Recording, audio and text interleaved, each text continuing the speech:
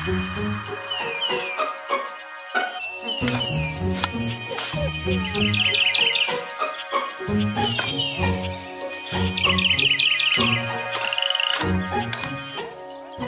to the Plant a Trillion Trees podcast. I'm Eva Monheim. And I'm Hal Rosner. We are both certified arborists through the International Society of Arboriculture. The purpose of our podcast is to encourage tree planting and proper tree care for our urban forests, which include neighborhoods, parks, and other open spaces. We will also cover a myriad of tree topics, including the important role trees play in relationship to the climate crisis. Thank you for joining us.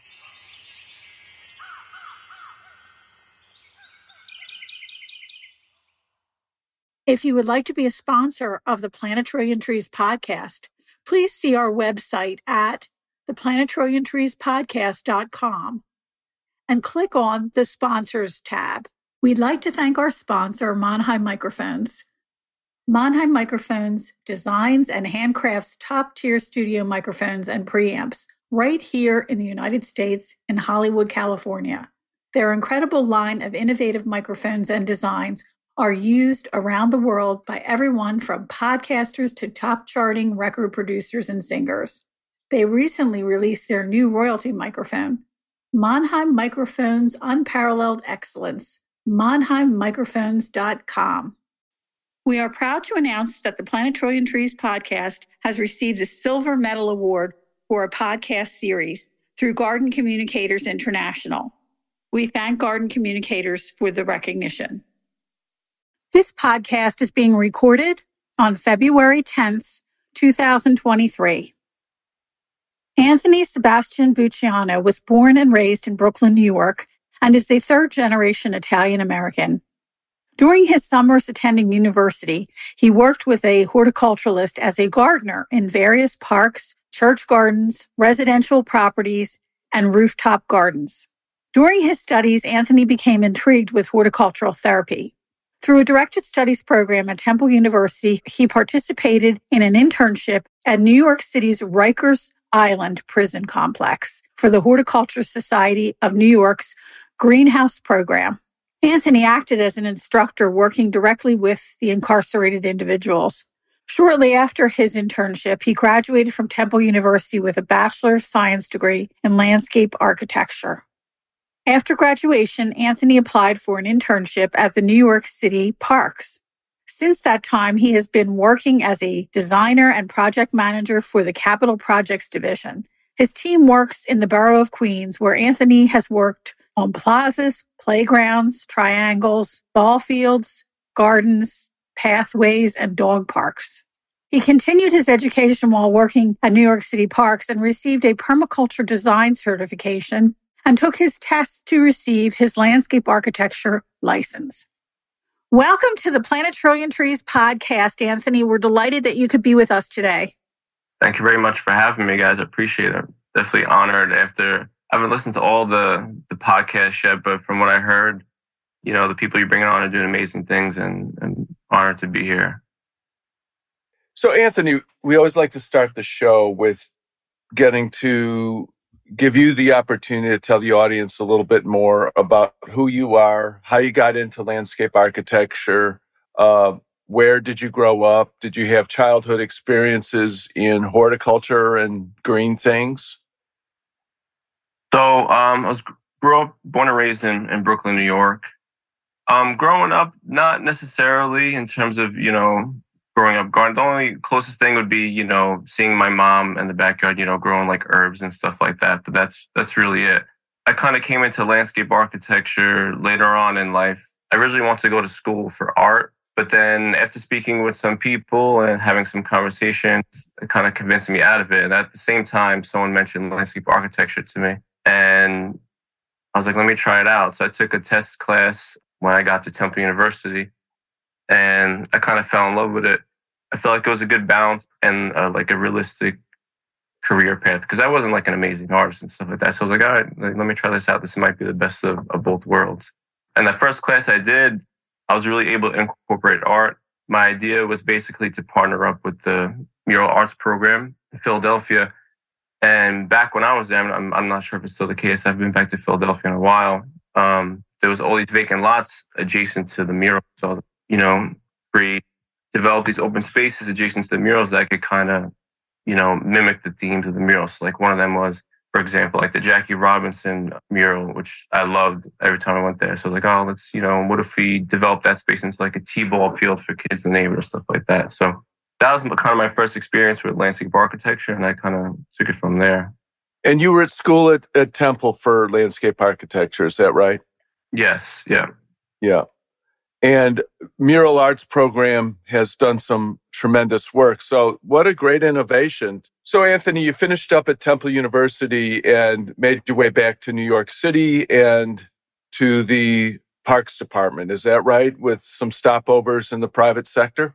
So during my summers during college, I worked as a gardener for horticulturists in Manhattan. That's when I kind of started getting into plants a bit more, like backtracking to Temple. I took my design classes, but also had like my woody classes with Eva actually, and other horticulture classes. And I kind of became more interested in horticulture than landscape architecture, to be honest. But during those summers, in between, semesters, I got a job with a horticulturist, and, she told me everything about it, like the, pruning, planting, whole nine yards. So I was, learning about it in class during the year and then kind of practicing during the summer. And, we maintained private residences, rooftop gardens, backyards, public parks, church grounds, stuff like that.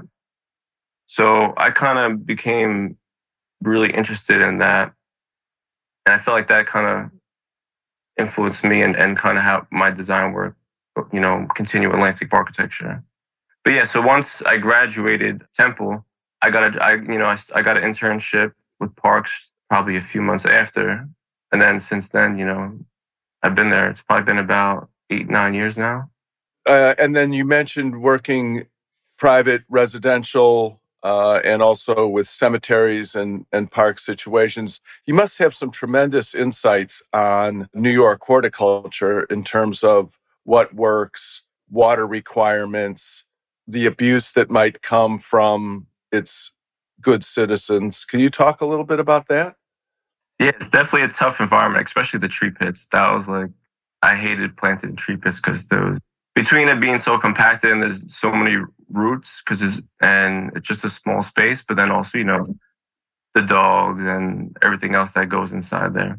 Right. Like, for example, like when we're designing at parks and kind of thinking about tree selection, stuff like that, all of our existing playgrounds, it's all fill, basically, existing play. So we kind of assume that the soil there is not so great. So everything we try to do is, got to be resistant to, drought and stuff like that. And compaction. Yeah. Mm-hmm.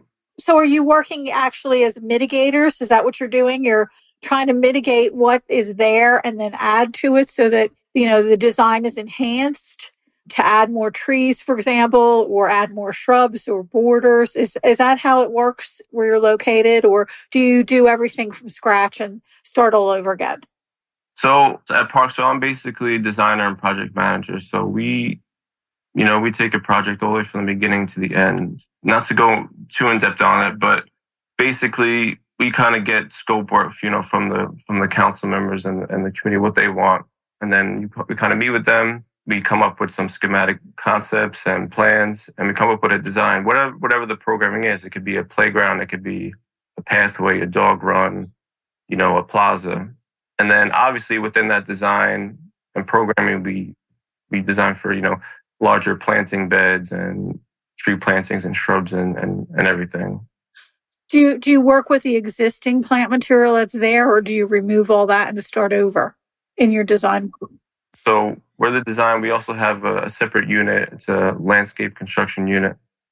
And we work with them from the beginning. So when we start a project, we go out to the site with them to do a tree inventory. So it's me, the designer, a member from their team, and then a forester.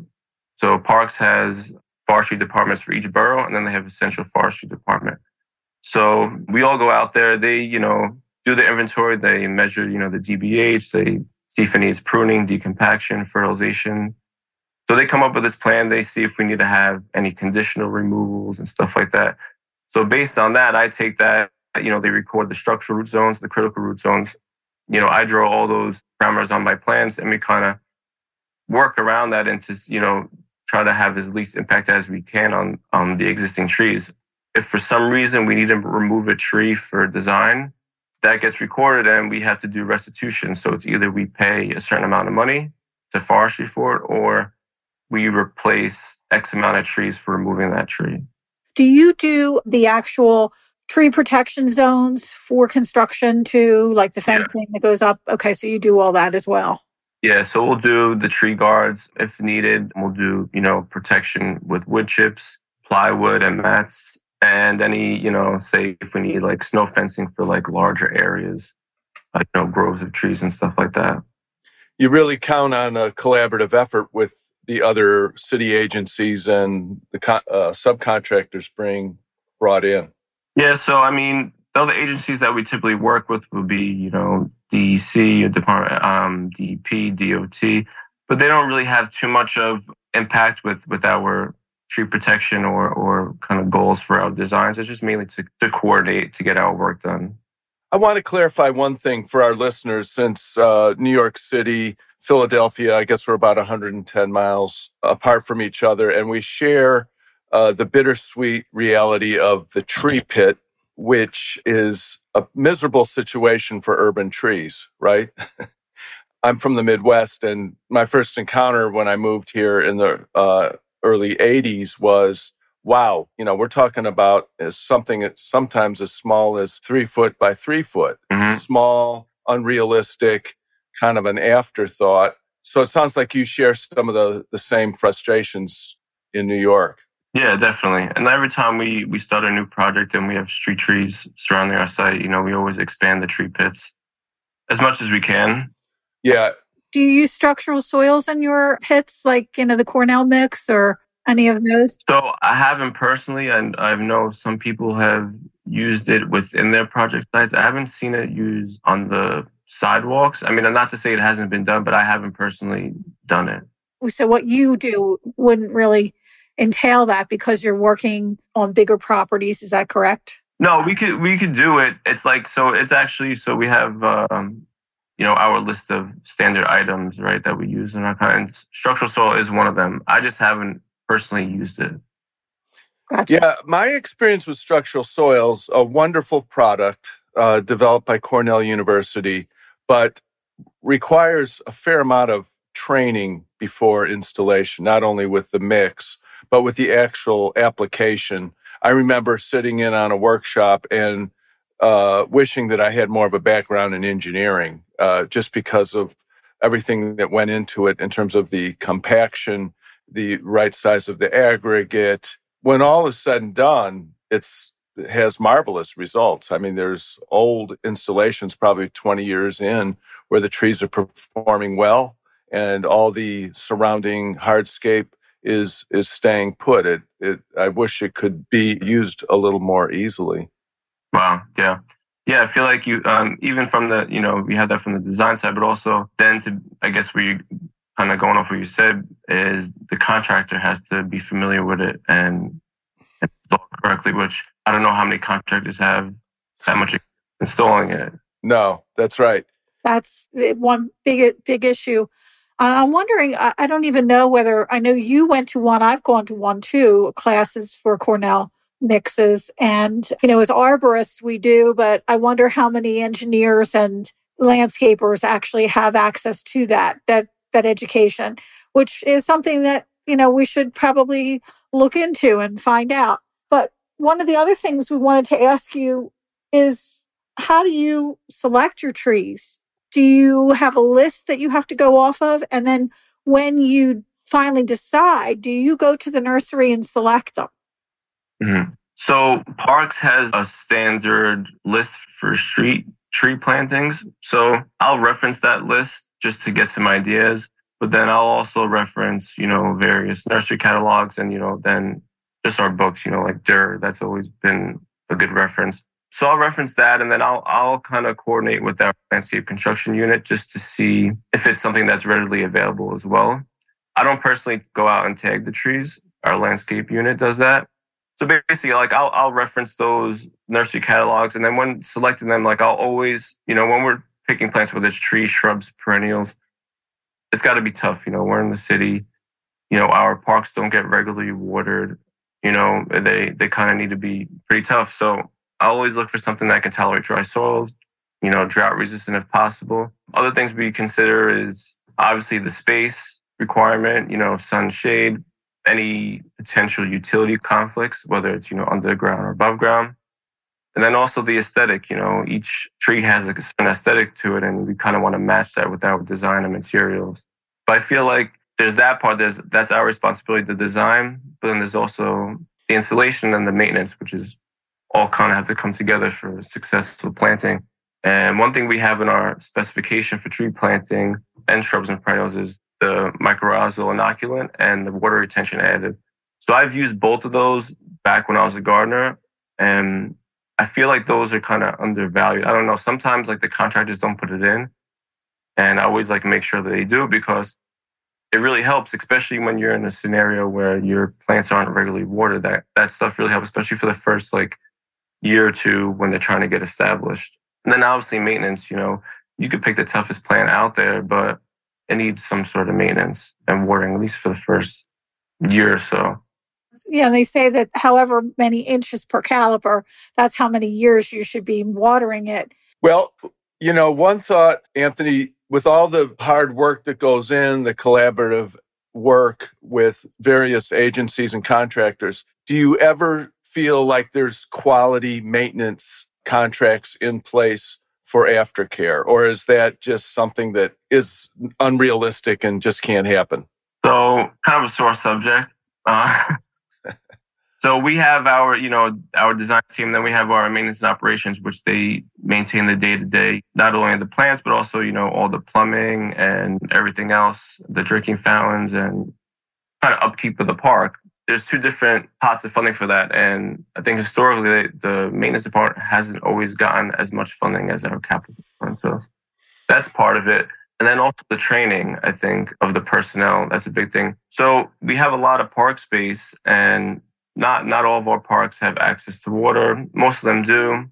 But then also, even if all of them did have access to water, the amount of people they would need to come and take care of the plants all the time at every park, it's just a lot of work. And I don't think there's enough workforce to take care of it. And then, as a result, the plantings suffer, unfortunately.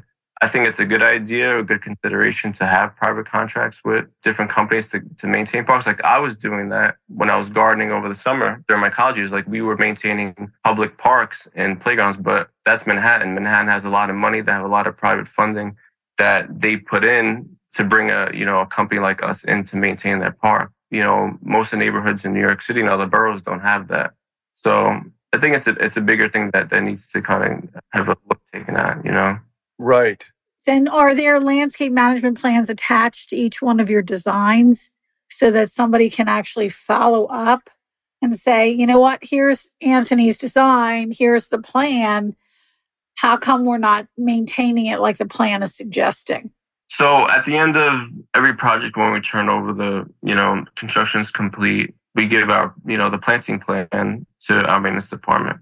I don't want to speak too much on the maintenance because I'm not in that department, so I don't really know the ins and outs of their operations and how they kind of distribute their workforce and stuff like that. But other than handing over the planting plan and the schedule of here, these are the plants that are within this park, there's no other additional, maintenance direction. Documentation. Yeah. Yeah, because from that point on, it's just, you just need to know what plants are there. So then, your personnel could properly ID what plants are what against weeds and stuff like that, and know what you're dealing with there.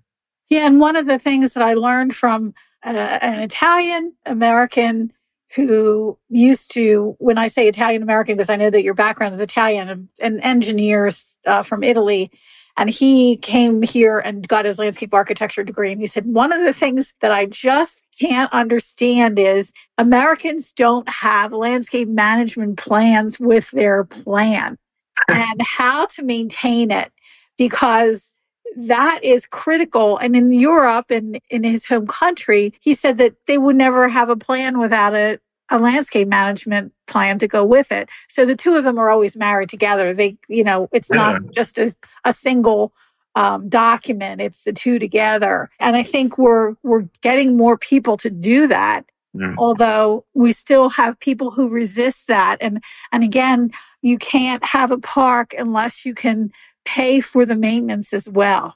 That's how they determine whether they're going to build something or not, because that landscape management plan tells them how much it's going to cost them to maintain it. And that's one of the things that I think a lot of people don't understand. And you get a lot of front money for your end of the deal, but what happens to the long-term maintenance of it? And I think that that's something that we really need to be more conscious of as American citizens, because you're doing all this hard work and designing. And what if somebody doesn't keep it up the way it's supposed to look? Mm-hmm. Yeah, I agree 100%. They're totally connected, and you can't have one without the other. Yeah, and again, there's two separate departments, so it's hard to marry them. Yeah, and like we work together as much as we can, but yeah, it is that they definitely work together, and it's, I think, on a bigger level than the individual designers and individual people who maintain the parks. Things need to happen. Yeah. I think the thing you touched on, Anthony, the job training piece. You mentioned the vacant lot that you developed here in Philly along with the Mural Arts program. And I've been involved with similar projects. The lots are often no more than one row house wide. So that means 20 feet wide and maybe 135 feet deep. But if there's no water access, first and foremost, and if, as Eva said, no maintenance plan, you really are just going to roll the dice and hope that Mother Nature can handle it from there. Yeah, which is tougher in the urban setting. Yeah, and of course, what I jump to in the New York City, Manhattan landscape is the High Line. Certainly no shortage of money there for the maintenance end of things, right? Yeah, and that's all privately funded. Private, yes. Not all. I don't want to say all, but it's I think heavily privately funded. Yeah. For a complicated site that really has a lot of specialized plant groups installed up there, I mean, it's elevated, and the whole thing is essentially a elevated container. Hey, I wonder if we could switch over. I really always take an interest in the types of projects that you did at Rikers Island. And I wonder if we could spend a little bit of time talking about that. What was that like for you? I mean, you grew up in Brooklyn. You knew about Rikers probably at an early age. Share some experiences on that and hopefully be able to tell us some kind of great story if something similar is going on now. Sure. So it was probably during my sophomore or junior year at Temple University. And I came across this book, I believe it's called Doing Time, by this guy, James Giler. And he was kind of head of this program at Rikers. It's called the Greenhouse Program. I read it. I was like, got really interested. It's basically about practicing horticulture therapy with incarcerated individuals. And I was like, wow, that's pretty cool. So I kind of looked it up. I was like, is this program still going on? And it was a different person. And I was like, yeah, this would be kind of cool to do and look into. At the same time, I needed some more credits at it. So I wound up doing a directed study under Eva. And I contacted it. So it's run through the Horticulture Society of New York. So I contacted them to see if they were offering any internships. And they wound up having it. So I kind of sent the application and stuff like that. And I got accepted for it. So I wound up doing an internship for about like 2 to 3 months over the summer. So, it was a pretty eye-opening experience. I started reading a little bit more about horticultural therapy, and I got really interested in it. I know it's not as prevalent here as it is in Europe, at least from what I was reading. Horticulture therapy is more prevalent in Europe? Is that what at least from what I was reading, that kind of seemed to be the case. I don't know if that's changed since then, but the program was, it was amazing. So we basically worked with a couple different populations. There was sentence inmates, male and female, who would be there for a year or less, and then detainees who were awaiting trial and stuff like that, who could be there from anywhere from as short as, a few months to a few years. And Rikers Island is pretty big. And they had a few different gardens on there that had greenhouses, outdoor classroom, ponds that had animals. raised beds and stuff like that. So it was pretty amazing. It was an intense experience. Also because at the same time, I was working as a gardener in Manhattan. So I was getting these two different worlds while working, kind of in horticulture. One thing that, based upon having those two experiences is the idea of like a process versus like end result. Maintaining these gardens in Manhattan, everything needs to be neat, kept up, as opposed to working over there. It's more about the process there than the end result. And kind of like working with the inmates, teaching them things and stuff like that. And kind of, it's more about the experience with them and not really like, oh, this needs to get done today. And I kind of had to turn that off when I went there because I found myself like in go mode trying to get things done. I'm like, it's not really about that. It's really about kind of conversing with them, teaching them things and stuff like that. Within horticulture, what kind of things were you doing? Was it propagation and laying out seed beds for vegetables, things like that? Or yeah, so there's a variety of things. So they had I wasn't there they do like seed starting and stuff like that. I wasn't there for that because I was in the summer. But plantings, pruning, weeding. Weeding was a big one. Kind of creating new paths through the garden and stuff like that.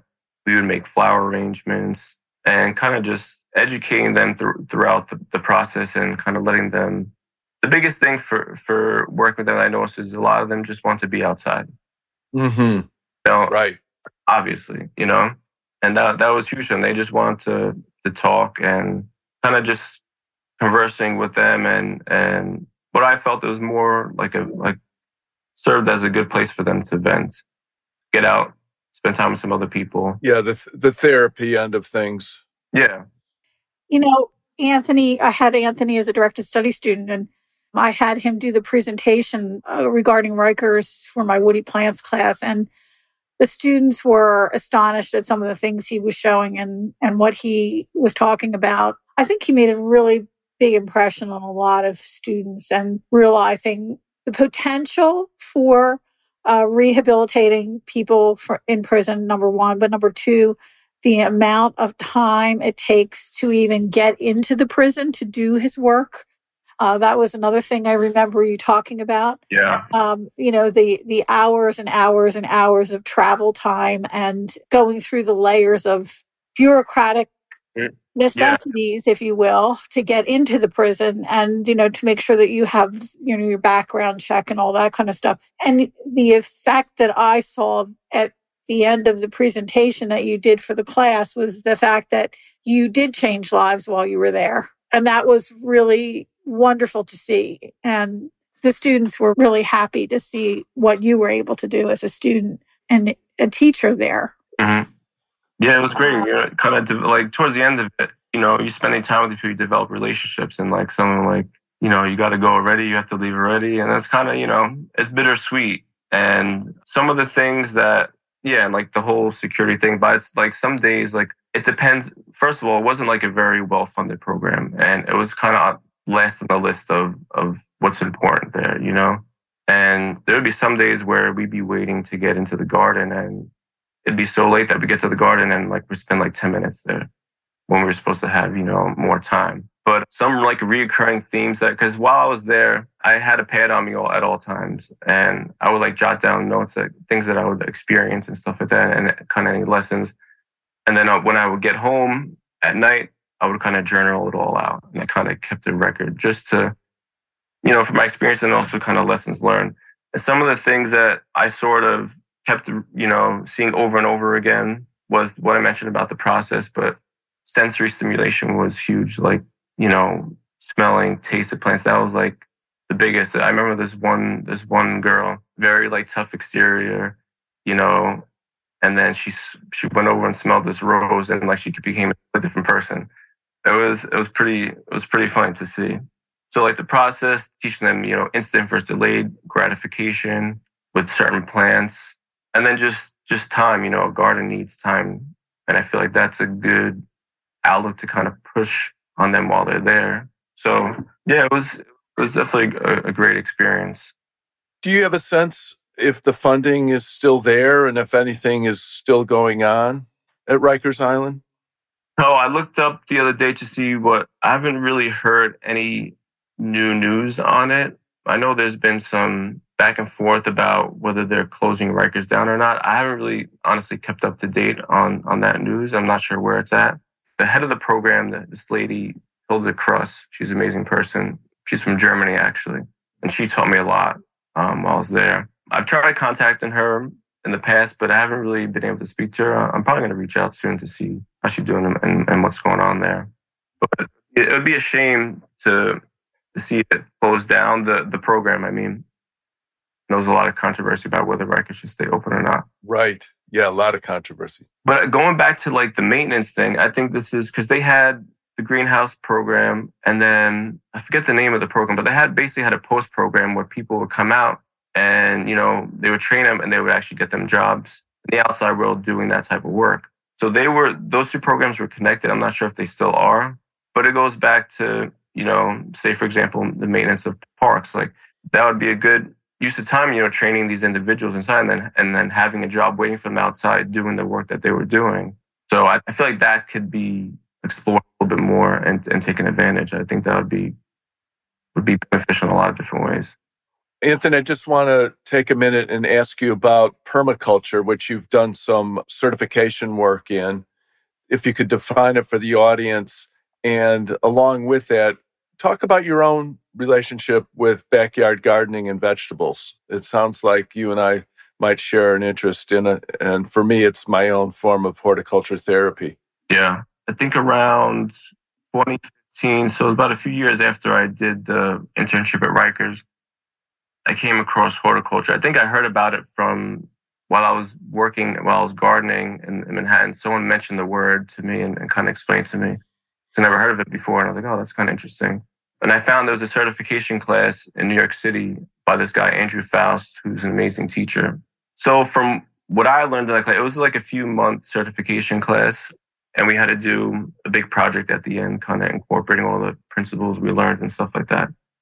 In the simplest and general terms of what I think permaculture is basically connecting people and plants. I mean, I know when people hear permaculture, they think of like homesteading and stuff like that, which it is. But I think that if you look at it from like a larger scale, it's basically just connecting plants and people. You have people in the world that are on opposite spectrum. You have like extreme conservationists, and then you have people who don't really care. And I feel like permaculture tries to bridge those two together. I love that class, and that it was great. It definitely influenced how I design a little bit, and also like my perspective on how I want to proceed professionally. Was it taught in a classroom situation, or was Mr. Faust associated with an institution? So his company is called Bioregional Living. I think I might be misquoting. So he does classes, these design certification classes, both in Brooklyn and upstate in Ellenville, where he has kind of like a homestead there. I did the one in Brooklyn. It was in a classroom setting. Okay. We did site visits to like different places around the city, but I'm actually going to take a class coming up in spring, and I'm going to go up to Ellenville.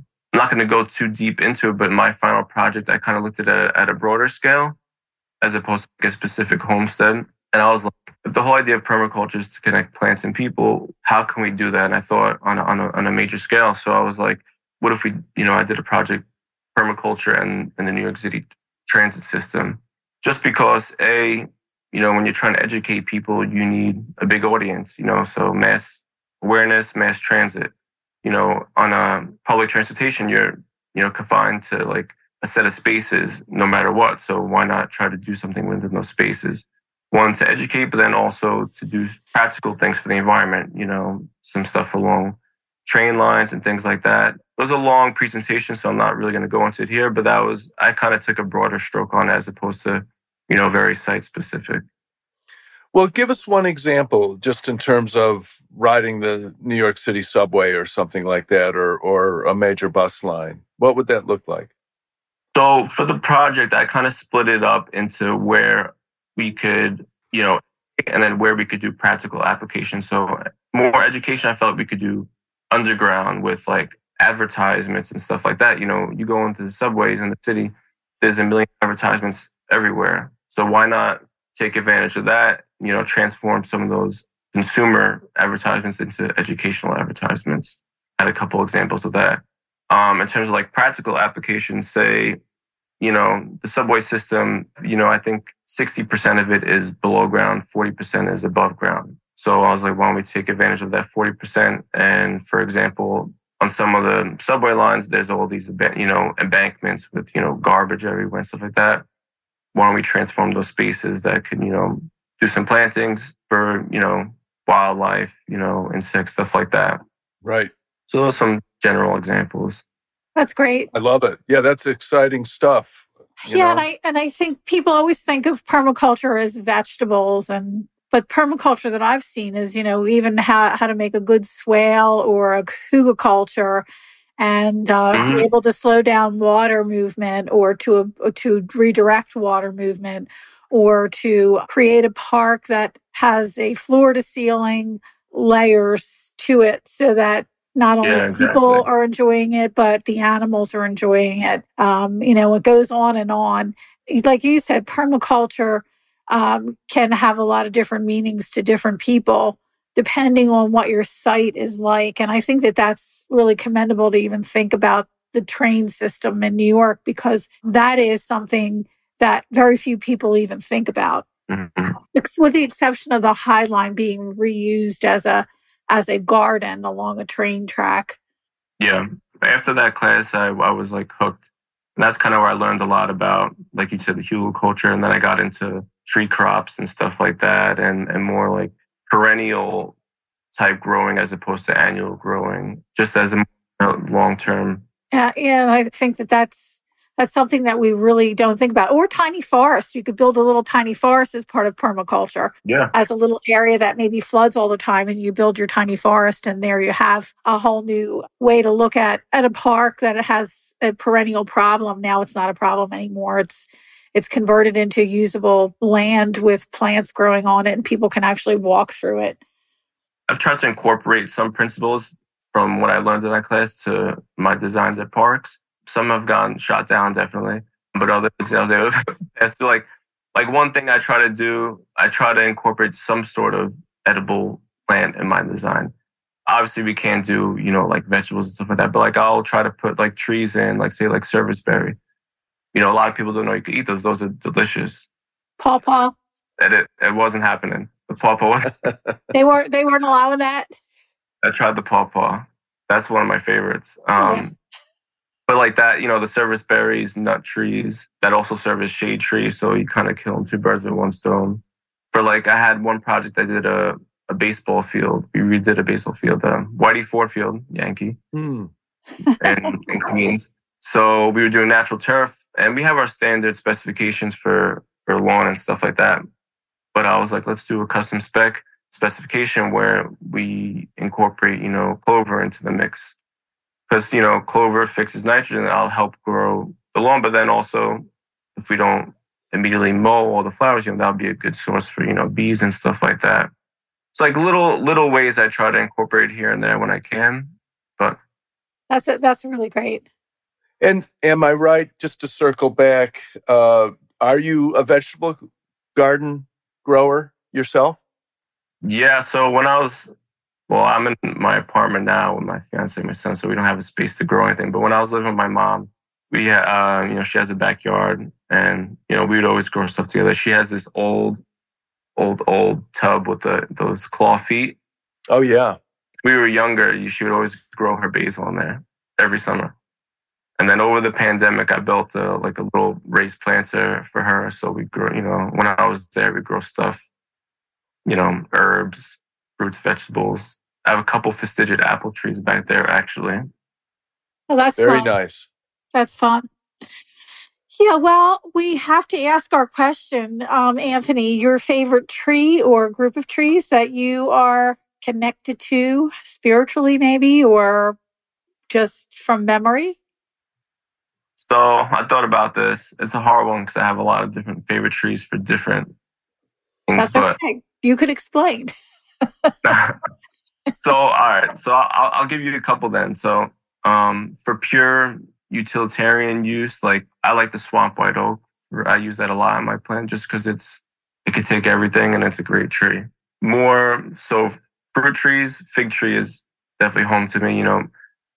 My parents bought their house over 30 years ago in Brooklyn. And when they bought it, there was 2 fig trees in the backyard, and we still have them. And they give us a ton of figs every year. And then the last one would be the European beach. And that's mainly because of you, because when we would go on our walks for Woody's, remember you specifically this day too, you took us to where you guys, Ambler had the European beach, and you explained the self-layering that they do.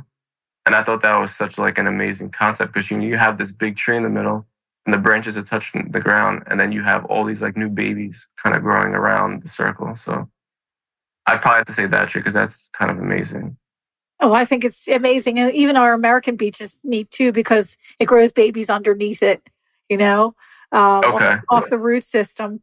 And trees are just fun. They are really fun if you take the time to look at them and study them. And I know you have. And yeah, where do you go from there? Yeah, I find myself the happiest when I'm out there. Like we were talking about cemeteries, like Greenwood. My dad is buried in Greenwood Cemetery in Brooklyn, and every time I go there, I'm at peace. Like I could be in the worst mood ever, just, whatever. And as soon as I get into there, everything is fine. That sounds like the best definition of permaculture I've ever heard. There you go. Yeah.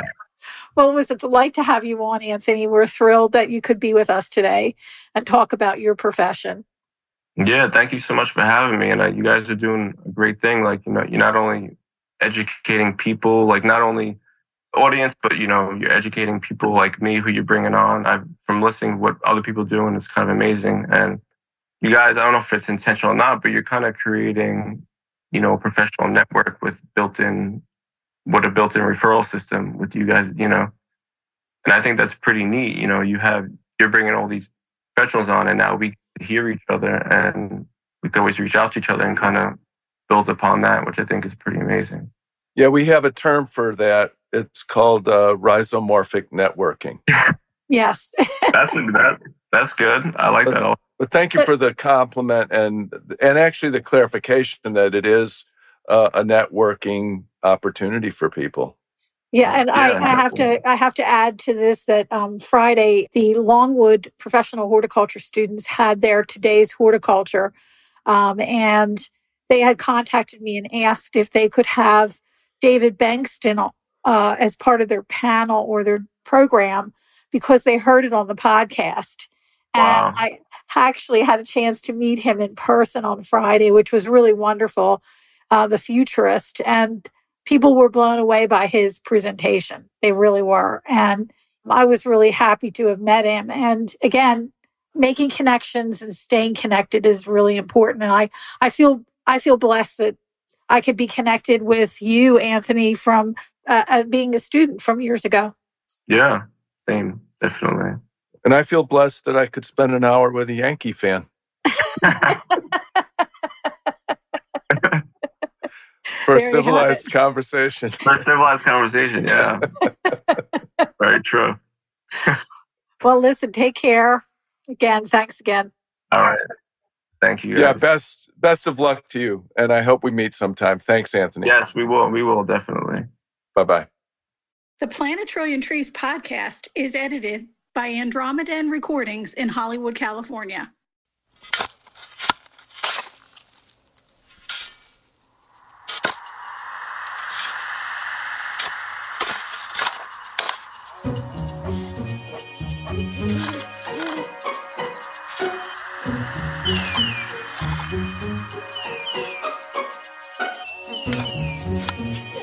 Thank